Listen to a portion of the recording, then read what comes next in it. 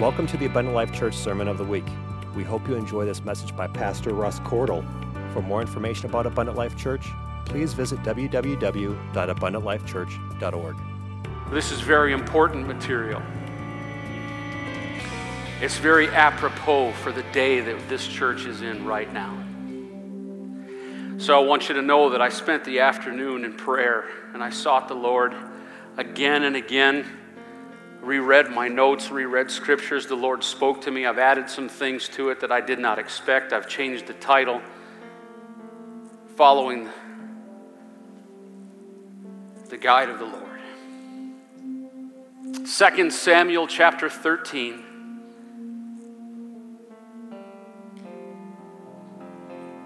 A passage some of you will no doubt be familiar with.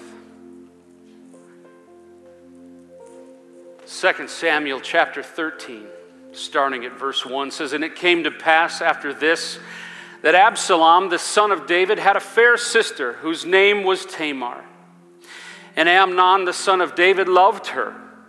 And Amnon was so vexed that he fell sick for his sister Tamar, for she was a virgin, and Amnon thought it hard for him to do anything to her. A son of the king had fallen into a state of lust, but he was proper. He was a godly man like his father. He understood that there was nothing that he can do. His thoughts were improper. His ideas were improper, but he was succumbing to something that was affecting his flesh. And it says in verse 3, but Amnon had a friend whose name was Jonadab, the son of Shimeah, David's brother. And Jonadab was a very subtle man." You can be seated. Most of you in this room are familiar with this story, and I'm not going to read the rest of the scripture. It's not the key focus of my message. But you'll know that Jonadab, this man that served in the house and served David, was a good friend of David, no doubt wanting to please David and wanting to give David the answers that he wanted to hear, manufactures a plot and conspires with David in a method that essentially would cause a horrific event. David would eventually have his way with his half-sister. He would defile her, break a tremendous number of laws in God's world and in the laws of Moses. And at the same time committing this sin, he turned and he ended up hating her, the Bible says, and she lived on in David's house and was defiled and never married and never had children. But the point in this message is that Amnon had a friend. He chose a friend that led him to a very terrible decision.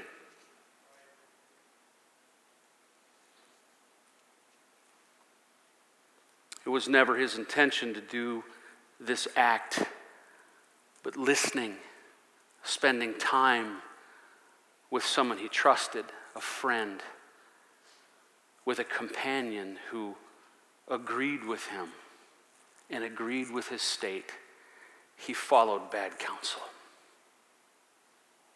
Turn to Acts chapter 20 and verse 28.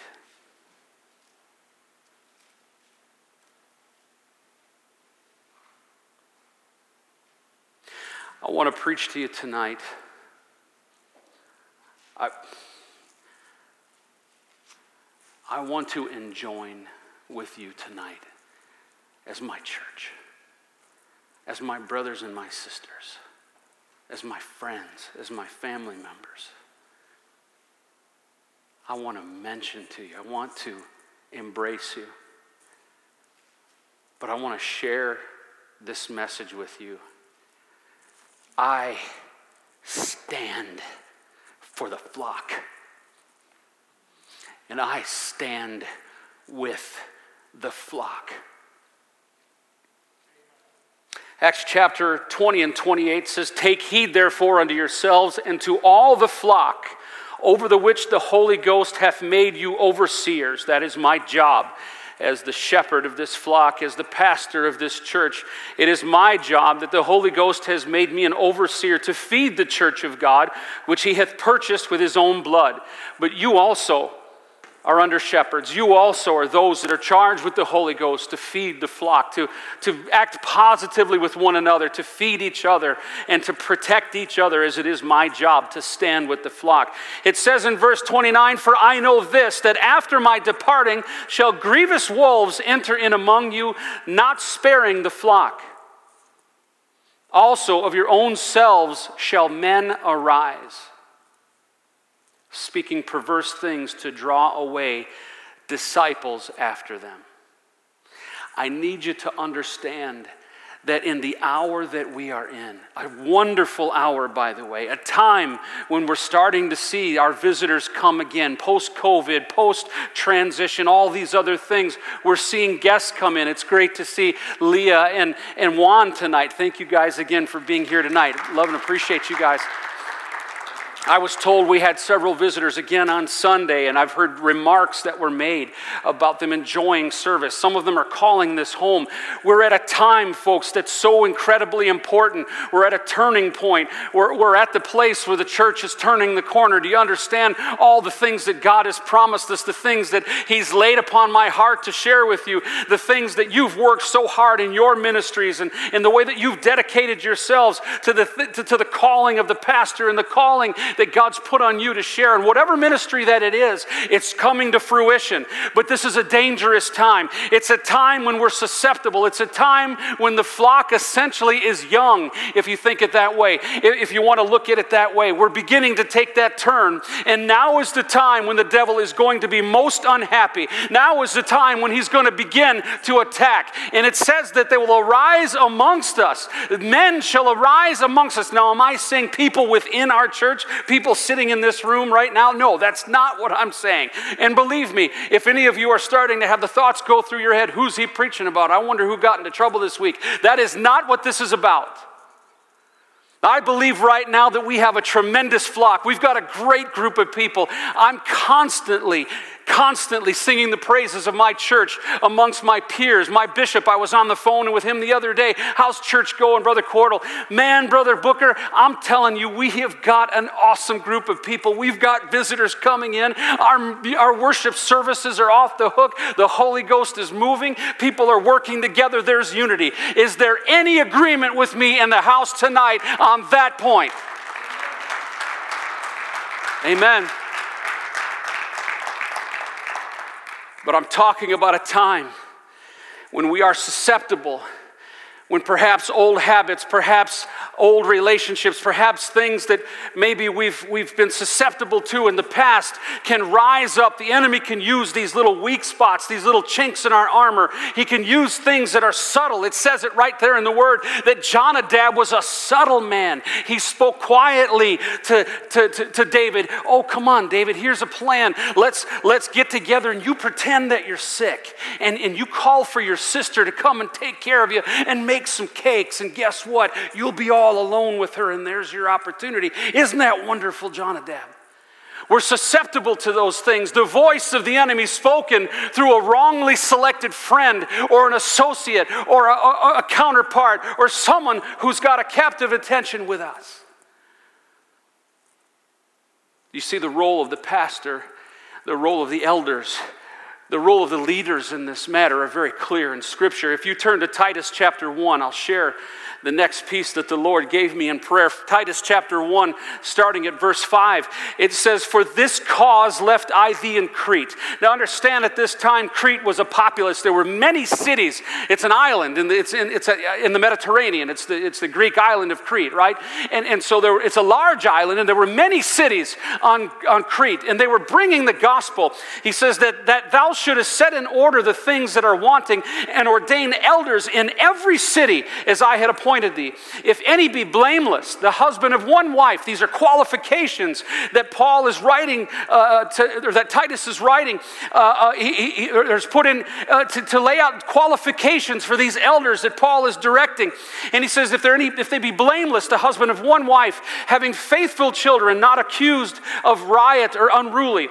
Now it goes on in verse 7 to say, for a bishop, now that's the equivalent of a pastor. So you've got pastors, you've got elder leaders that are leading over these churches. Paul could not pastor all of them. Titus could not pastor all of them. They were sending elders and establishing pastors. It says, for a bishop must be blameless as the steward of God, not self-willed, not soon angry, not given to wine, nor striker, which means ready to punch somebody if they don't make them happy. It says not given to filthy lucre. That means not greedy, not looking for money and everything. But a lover of hospitality, a lover of good men, sober, just, holy, temperate. Now look at verse 9. It says, holding fast the faithful word as he has been taught. And I read that scripture and God spoke to me through that, and I'm telling you, everything that I've given you, every word that I've laid out here, every word that I've gotten from the Lord, every piece that I've laid out before the church is because it's something that through the word and through faithful, wonderful leaders and a great pastor, these are the things that I have been taught. It says that he may be able by sound doctrine both to exhort and to convince the gainsayers. You know what gainsayers are? It's those that contradict or speak against the pastor or the elder or the doctrine or whoever's teaching. That by sound doctrine,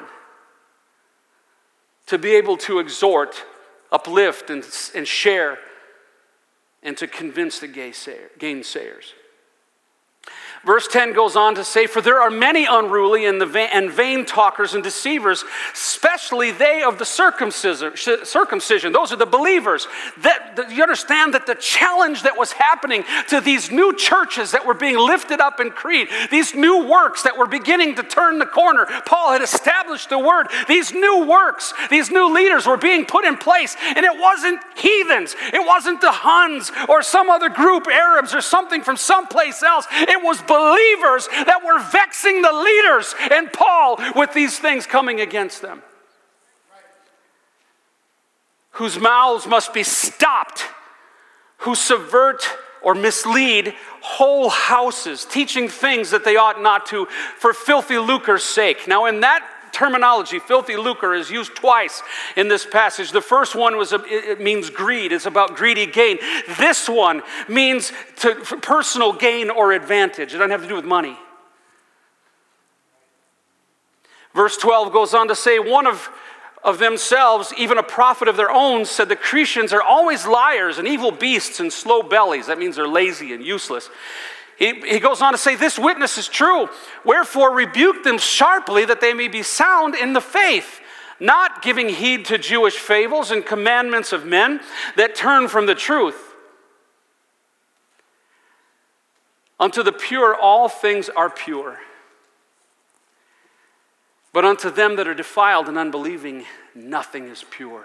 It's like saying nothing is sacred. Any topic can be defiled or discussed or twisted or turned or fought over or argued about and so on. And we'll read about that here in just a minute. It says, rebuke them sharply that they may be sound in the faith. He's talking to these leaders. He's talking to these people of God that are living by the faith. He knows that these folks exist. He knows that they're there. What he's saying is when you're being countered with something, when there's something coming at you of false doctrine, these things that are being thrown out at you, things that are false, you've got to rebuke them sharply. You've got to put a stop to it right now. For their sakes. But even their mind and conscience is defiled, he says. They profess that they know God, but in works they deny him, being abominable and disobedient, and unto every good work reprobate. See, folks, these people exist. The Christian church, the true doctrine-believing core of the Christian church is under attack. Not just here, not just there, everywhere. Because the enemy is rampant. The time is short. And I know you hear this a lot and you've heard it before, but the time is short. And when is the storm going to get harder than ever before? It's going to be right before the dawn. we've got to understand that now is the time to guard ourselves against listening to these things, allowing these things into our lives, allowing these things to linger and sort of float about. Chad spoke on Sunday morning so well. He's talked about Goliath and taking the head off of Goliath. You know why you take the head off of Goliath? Because he can't get back up off the ground and come charging at you again. With the head's gone, the body ain't going to work. But you know what happened after Goliath got his head taken off? Every Philistine soldier that was standing there watching the army, watching what was going on, they were still standing there when Goliath went down with the rock in his forehead. But you know what happened when David took that sword out of Goliath's sheath and whacked his head off? Every Philistine soldier took off running. That's why you take the head off. That's why you put a stop to these things. In 2 Thessalonians chapter 3, it reads like this. This is Paul writing again. Starting at verse 6, he says, "Now we command you, brethren, in the name of our Lord Jesus Christ, that you withdraw or abstain or avoid yourselves from every brother that walketh disorderly." You're going to notice a common thread through these scriptures. As God led me through this message, it dawned on me, it occurred to me, it hit me like a sledgehammer, that every single one of these examples, we're talking about dealing with people that we might call brother or sister. I'm sorry for that. And I wept. I sat at my desk this afternoon and wept because I recognize that people are going to fall to these things. They're going to separate themselves. There's reasons, and we'll talk about it moving forward, but it's just going to happen. And I don't know why, and I don't want it to happen. And I don't want people to move away from the doctrine and quit and take that spirit that's with them, and in order to justify what they're doing, they're going to come and they're going to talk to you, and they're going to get in your ear, and they're going to say, "Oh, but do you really think that's necessary? Do you really think that's the right thing? You know, I don't think that's right. What do you think about this?" And that's when we got to stand tall on the doctrine. And that's when the pastor's got to stand for the flock and say, "No more. I'm not letting wolves in sheep's clothing circumnavigate the outside of these walls, ready to start picking up my saints, my sheep, my flock, my friends, my family, and start talking that stuff in there."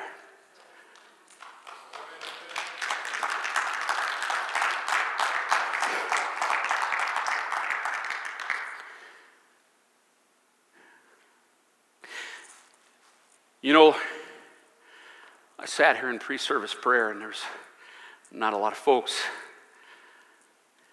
and I felt odd about that. Our Wednesday night services have been very good. Many of you have come in right at the 6:30. Thank you for that, by the way, and thank you for being here. Midweek matters.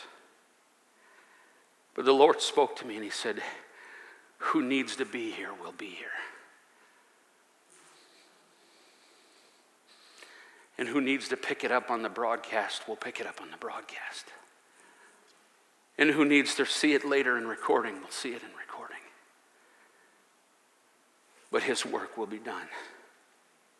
2 Thessalonians 3, chapter 3, starting at verse 6 says, "Now we command you, brethren, in the name of our Lord Jesus Christ, that you withdraw from them, avoid yourselves from every brother that walketh disorderly, and not after the tradition which he received in us." He's talking about the doctrine that was given to them through Christ, that was given to Paul when he was knocked off the horse, and the time that he spent in treating the Holy Ghost and receiving from Christ. He talks about in the Word how he had such a personal contact and relationship with Jesus. It was almost like Paul had been there before he was crucified, which we know he was not.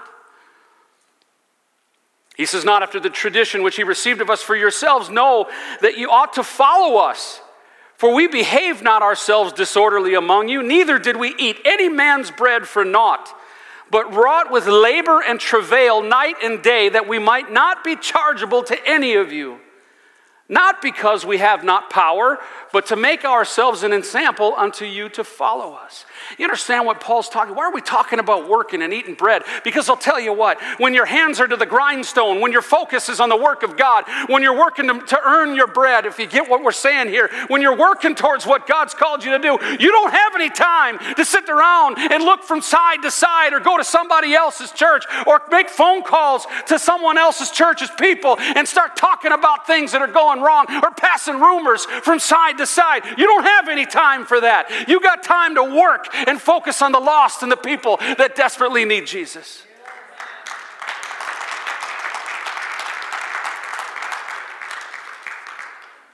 Sometimes people have got far too much time on their hand and they're eating their own bread.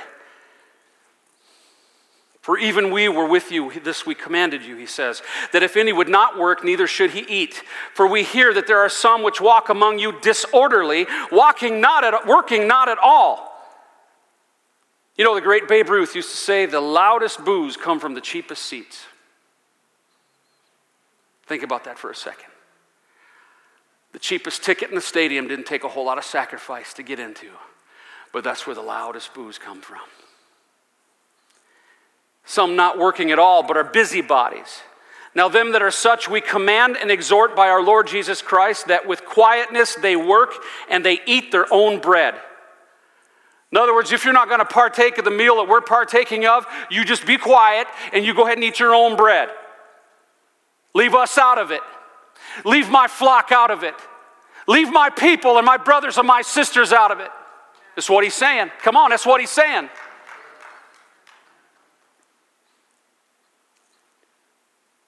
Verse 13 goes on to say, but ye brethren, be not weary in well-doing. You've heard that scripture many times. We've plucked it out of this piece. But here's where it exists. Here's where it lies. But ye brethren, be not weary in well-doing. And if any man obey not our word by this epistle, it says, note that man and have no company with him, that he may be ashamed. Wow, Pastor, that sounds harsh. You're talking about just kicking people out of your life, you're talking about hanging up the phone? Are you talking about walking people out of your house? What are you saying here? Yes. I'm saying yes.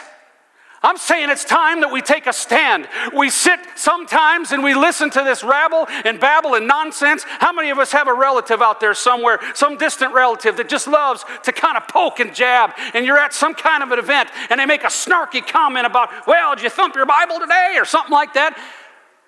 Shut it down.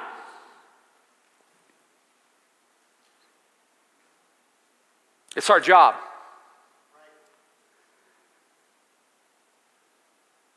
Note that man, it says. Does that mean be cruel to them? Does that mean be rude, shout, be angry? No, not at all.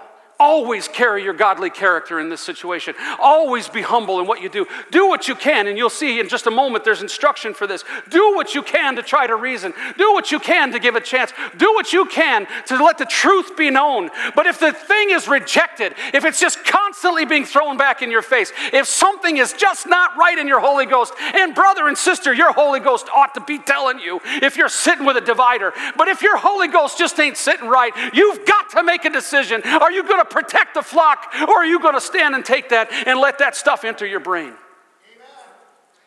I stand with the flock.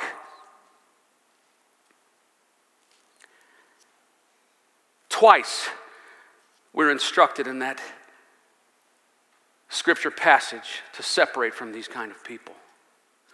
But it goes on in verse 15 and it says, yet count him not as an enemy. This is so important. This is so important. We live in a world today that just preaches constantly that if you disagree with me, you're my enemy. You don't think the way I do, we're enemies. That's not right. But listen, it's also not right to take false doctrine and nod. Yep, I see what you're saying about that. Yeah, I agree with you. Or take attacks on your church, or attacks on your people, or attacks on your pastor, or attacks on your family, and say, oh, it's okay. Yeah, I suppose I could see where that's a problem. Wrong. Count him not as an enemy, but admonish. That means warn, or caution, or reprove gently. Admonish him as a brother. That's important. See, nobody's a write-off. Nobody's a toss-out. Nobody's a, give them the hook. At least not immediately. Admonish them as a brother, gently. We know this scripture passage very well. Proverbs chapter 6, 16 through 19. These 6 things that the Lord hates, yea, 7 are an abomination. That's a big word in God's world. Abominations don't go away. If it was an abomination in Genesis chapter 5, it's an abomination in Revelation chapter 2. If it's an abomination in God's world, it's an abomination for all time. It's heavy verbiage.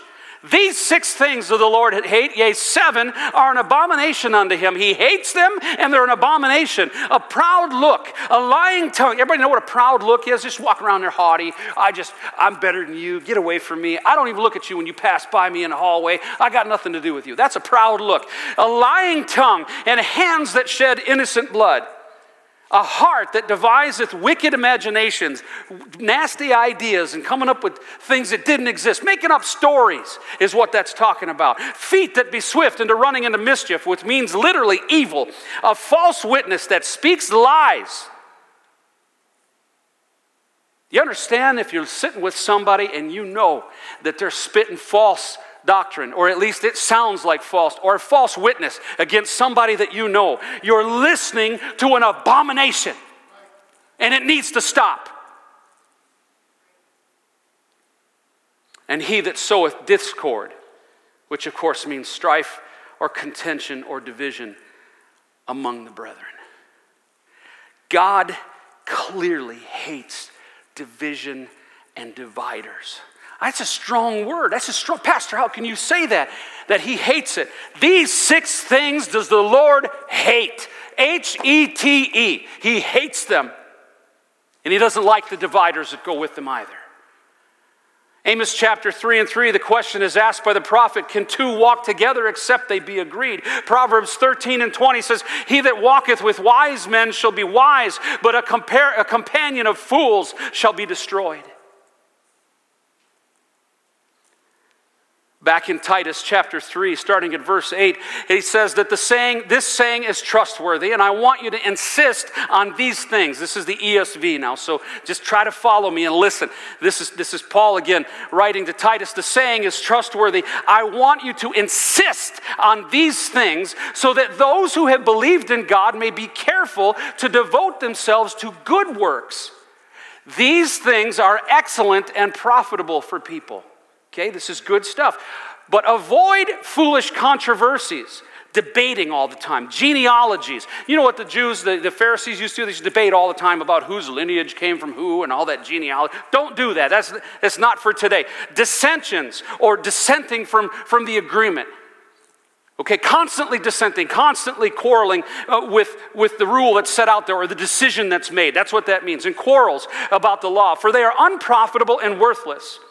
As for a person, now listen, who stirs up division, after warning him once and then twice, this is what he says, have nothing more to do with him.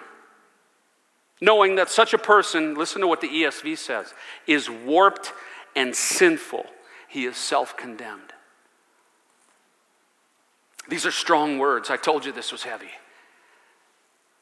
But man, I feel the unction of the Holy Ghost right now that I'm armoring some people. I'm shielding some people. I'm getting some boldness in some people that have been dealing with something. Somebody's been dealing with something and it's been nagging at them and they've been tortured, whether back and forth. Should I keep going with this person? Should I keep allowing this conversation to happen? But I'm trying to get them back to church. I'm trying to get something fixed. But I'm telling you right now, you give them that once and you give them that twice. And if it does not work, you shut it down. Lord, help us. Romans chapter 16 and 17, another passage I know you're very familiar with, but I'm going to remind you. It says, now I beseech you, brethren, mark them. That word mark means to observe or pay attention or watch. It doesn't mean to get a group of people together and say, hey, see Ted over there? Bob, Fred, hey, Ted's a jerk. Don't go by him. He's got a problem. That's not what that means. It means pay attention. It means to watch or observe. Be careful, with which cause divisions and offenses contrary to the doctrine which ye have learned, and avoid them. For they are such that serve not our Lord Jesus Christ, but their own belly, and by good works and fair speeches deceive the hearts of the simple. That word doesn't mean stupid or unintelligent. It means people that are unaware. We just have nice friends that we know, right? We've got people we know outside of here, and some of them call themselves Christians and some of them don't, but they're just nice folks, and so we're unaware, right? We're simple. We're just, hey, Fred, how you doing? And Fred all of a sudden says, hey, I watched your pastor on that live stream thing the other day, and I don't know if what he was talking about is, that's not the way my pastor said it, or that's not the way I was raised. You know what I'm saying? You understand what I'm getting at? Subtle, like Jonadab. For your obedience, it says in verse 19, is come abroad unto all men. That means your character and your adherence to this is going to show through. Because I'll tell you what, in my past times and times in the past, I've seen people that have been stuck in a situation like this and constantly weighed down with the negative words of somebody else, the negative attacks of somebody else, and they kind of go, hi, Pastor, hi, Fred, hi, Mary. And they get weighed down with this stuff. And they start carrying it in their conscience. And it starts bothering them and affects their character. All of these things will be seen abroad. But if you're a person that stands tall in the doctrine, you've warded these things out of your life. Just like watching bad stuff on TV. Just like going to bad movies. You don't do that stuff. You don't allow it into your eyes, do you? Don't allow this stuff into your ears. That's what he's saying. And the more you stand up tall and do that, if somebody walked in here tonight and just sat home right before service and watched some awful, terrible movie, things that they shouldn't be watching, I'll tell you what, that countenance shows. But you don't come in here all joyful, hey, I'm ready to praise God. No. How you guys doing?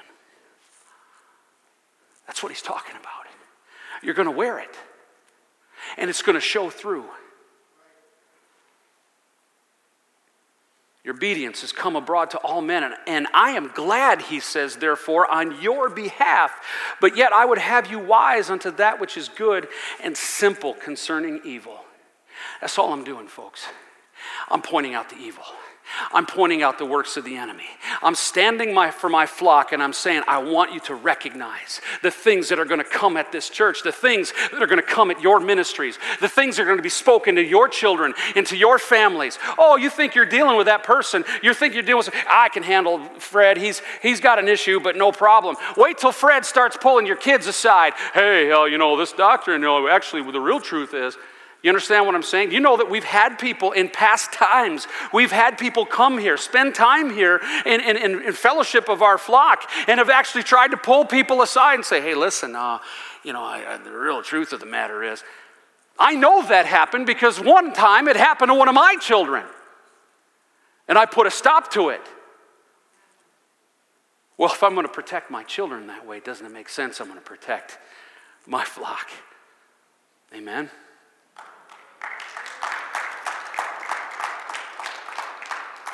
Folks, I know I'm riled up, and I'm telling you, I carried the weight of this thing for most of the day today, but it's heavy material, but it's got to be. God wants this church armored with this information. Here's that famous warning in 2 Timothy. You guys have read this. I've used it in Scripture. 2 Timothy chapter 3, but I've just got a brief thing to share with it. 2 Timothy chapter 3, starting at verse 1. This know also that in the last days perilous times shall come. I'm not even going to ask you if you know this is the last days. You know. For men shall be lovers of their own selves. Just selfishness will be rampant. Covetous, which means they love money. Boasters, which means they're pretenders. Proud, which means they overestimate their own personal merits or means, and they despise others doing it. They have contempt for people.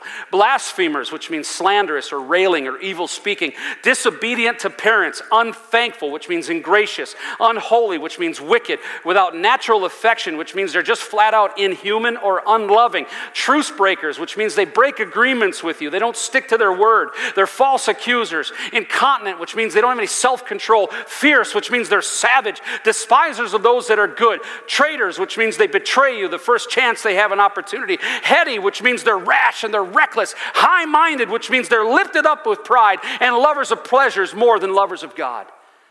This is a promise for the time of the last days. But I want you to understand something. It's so critically important that you've got to know that the people that are diving into these type of things, not only are they people that call themselves believers, but they're not going to stop at their own decision to behave this way. They're looking for compatriots. They're looking for people to jump on the bandwagon with them. You see, they want partners. And you know where that comes from? It comes from the spirit of Jezebel. It comes from the spirit of Korah. It comes from the spirit of Balaam. And it comes from that spirit of control that comes into the church and is attacking the churches in the last days.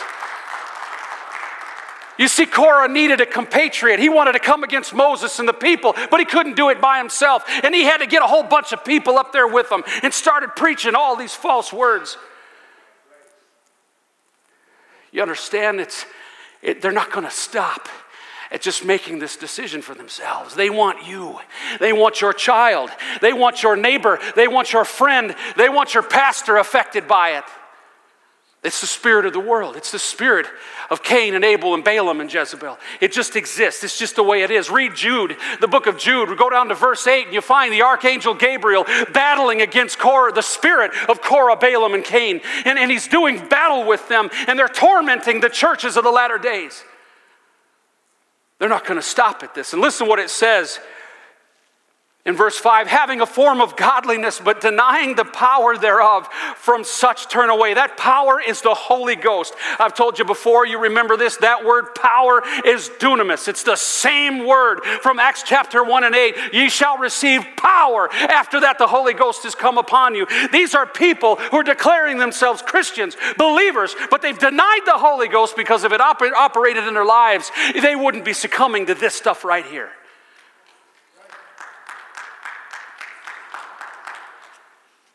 A push against the doctrine is just part of the deal, folks. Look at 2 John chapter 1, and I'm almost done. 2 John chapter 1 and 9 starts out this way. It says, whosoever transgresseth, that's a hard one. Which means, transgress there means to go past or pass over or to depart or leave or be turned away from. That's what that means. Whosoever transgresseth and abideth not in the doctrine of Christ hath not God.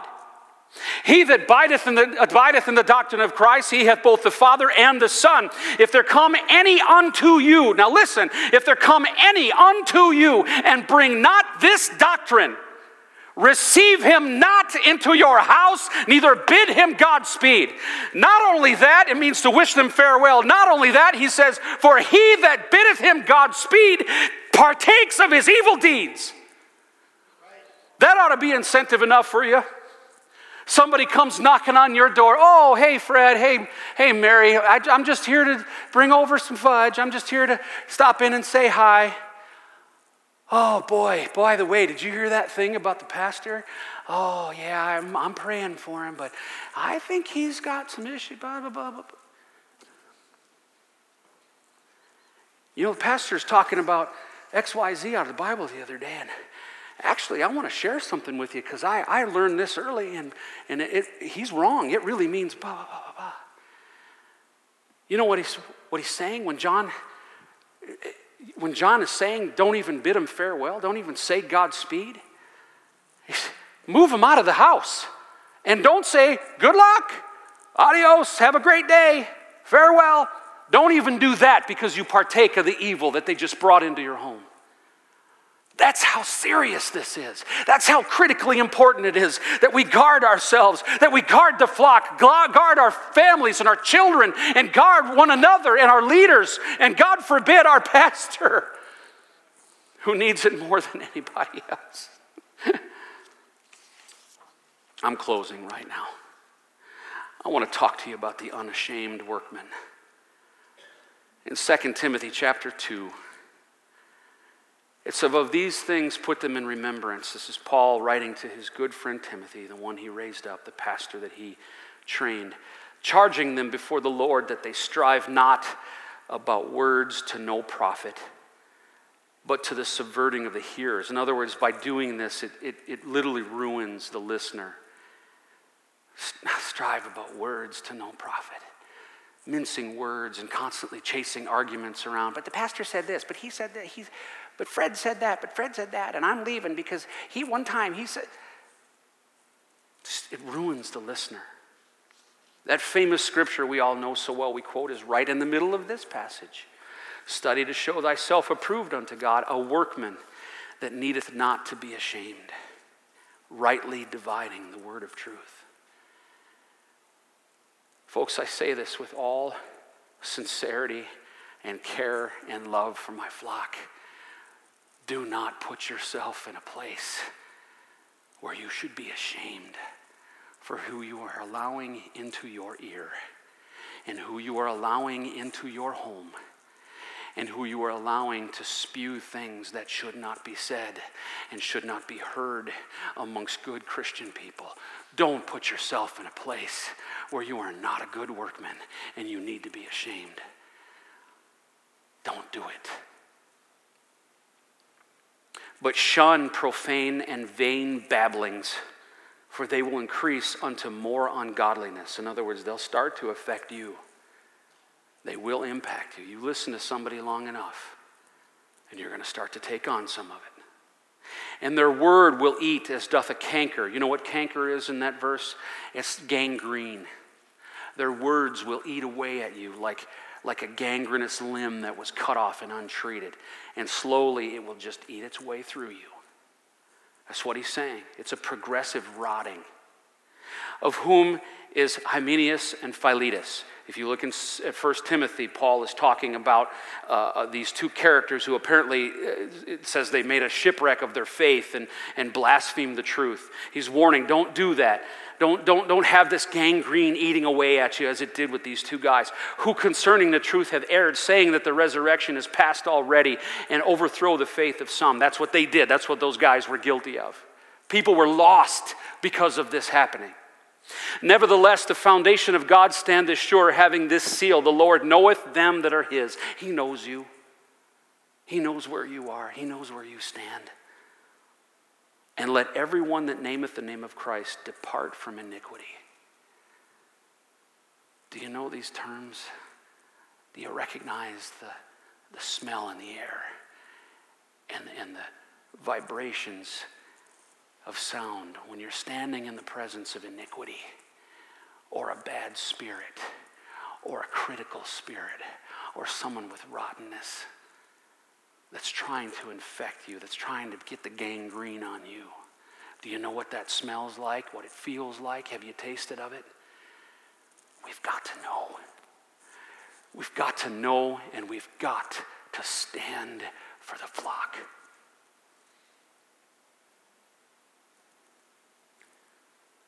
Our final instruction is in verse 20. But in a great house there are not only vessels of gold and of silver. How many know that this is a great house? But also of wood and of earth. You know, the gold and the silver vessels were used very, very preciously. They were used for special things. They were to hold special things. You didn't pot your plants in the vessels of gold. You didn't throw dirt in there. You didn't toss your garbage in there while you're cooking and cutting your vegetables up. But there are vessels of wood and of earth, and some to honor and some to dishonor. You know, some vessels are used to throw the garbage in, right? You have a garbage can in your kitchen. Some vessels are to honor, some are to dishonor. If a man therefore purge himself from these, he shall be a vessel unto honor, sanctified and meet for the master's use, and prepared unto every good work. Flee also youthful lusts, another scripture planted right in the middle of this, we all know so well. But follow righteousness, faith, charity, peace with them that call on the Lord out of a pure heart. But foolish and unlearned questions avoid, knowing that they do gender strifes. And here's our final word in verse 24. You can stand with me tonight. Our final word in verse 24. The servant of the Lord must not strive. That is the root word of that is strife. It means just constantly reaching, constantly grabbing, constantly struggling for. The servant must not strive, but be gentle unto all men, apt to teach, patient, and in meekness instructing those that oppose themselves. If God peradventure will give them repentance to the acknowledging of the truth, and that they may recover themselves out of the snare of the devil, who are taken captive by him at his will. You know what he's saying there? It's very simple. When we're presented with these challenges, when we're presented with these situations, we need to turn the table on the devil.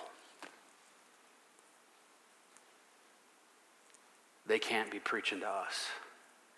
We've got to preach to them.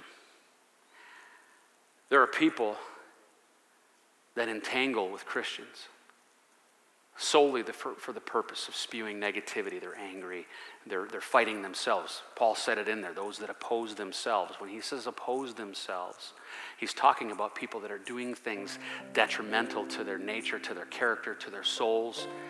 And so when people do that, they begin to get bitter and they get angry because what they're fulfilling themselves with it's not working out the way the devil laid it out for them, right? The devil dangles all these things. If I partake of this, I'm going to be happy. If I can dress a certain way, I can be happy. If I can drink what I want, I can be happy. And so they begin to try to fulfill this way, and they get bitter and they get angry. And so now they're opposing themselves. And so now, because they have all this frustration and anger, of course, the Spirit, those four spirits, the three in Jude and the one in second chapter of Revelations, those things hate ministry. They hate leaders in the church. They hate elders in the church. They want to destroy you. Those spirits want to see you go down. You understand? They're opposing themselves. And so those spirits operating them are driving them to then attack and hurt. And we've got to do our best to turn the table on the enemy and say, no more, no more. I'm sorry, I'm not going to listen to that anymore. I'm sorry, I can't be in this company anymore. I want to share the truth with you. I'm willing to talk, but you've got to stop that. Paul said, give them once, give them twice, and if it doesn't work, it's time to move on. All I'm saying to you folks is that it's going to get rougher. It's going to get tougher. And if you've got a Jonadab in your life, time to roll. If you've got somebody that just won't listen to reason, if you've got people that are attacking, if you're feeling that in your spirit, you're smelling that fragrance of something ain't right, you're feeling that check in your Holy Ghost that something ain't right, it's time to stand tall, Christian of abundant life. That scripture passage right there says if you do this, you'll be made worthy, an honorable vessel that God can use. There is nothing more fulfilling. There's nothing more exciting. There's nothing more gracious and wonderful to feel and to know that God has called you and you're being used in that ministry. Can I get an amen from somebody? Is somebody operating in a ministry right now? Are you operating in something that God's called you to do and you're feeling the fulfillment of that right now?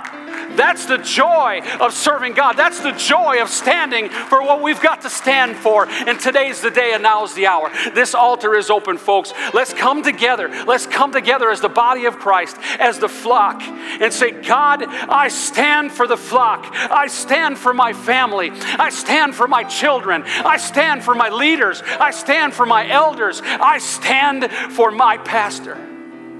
And you watch and see what God's going to continue to do with this work as we guard ourselves and we move forward stronger and more weary of the devil's works, but knowing what he's capable of.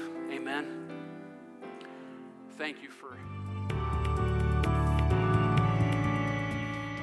you for listening to this Abundant Life Church podcast. We pray it has strengthened your relationship with God and will continue to be a light unto your pathway to heaven. If you have any questions or comments regarding this podcast, please telephone our ministerial team at 262-965-5177 or email us at info@abundantlifechurch.org.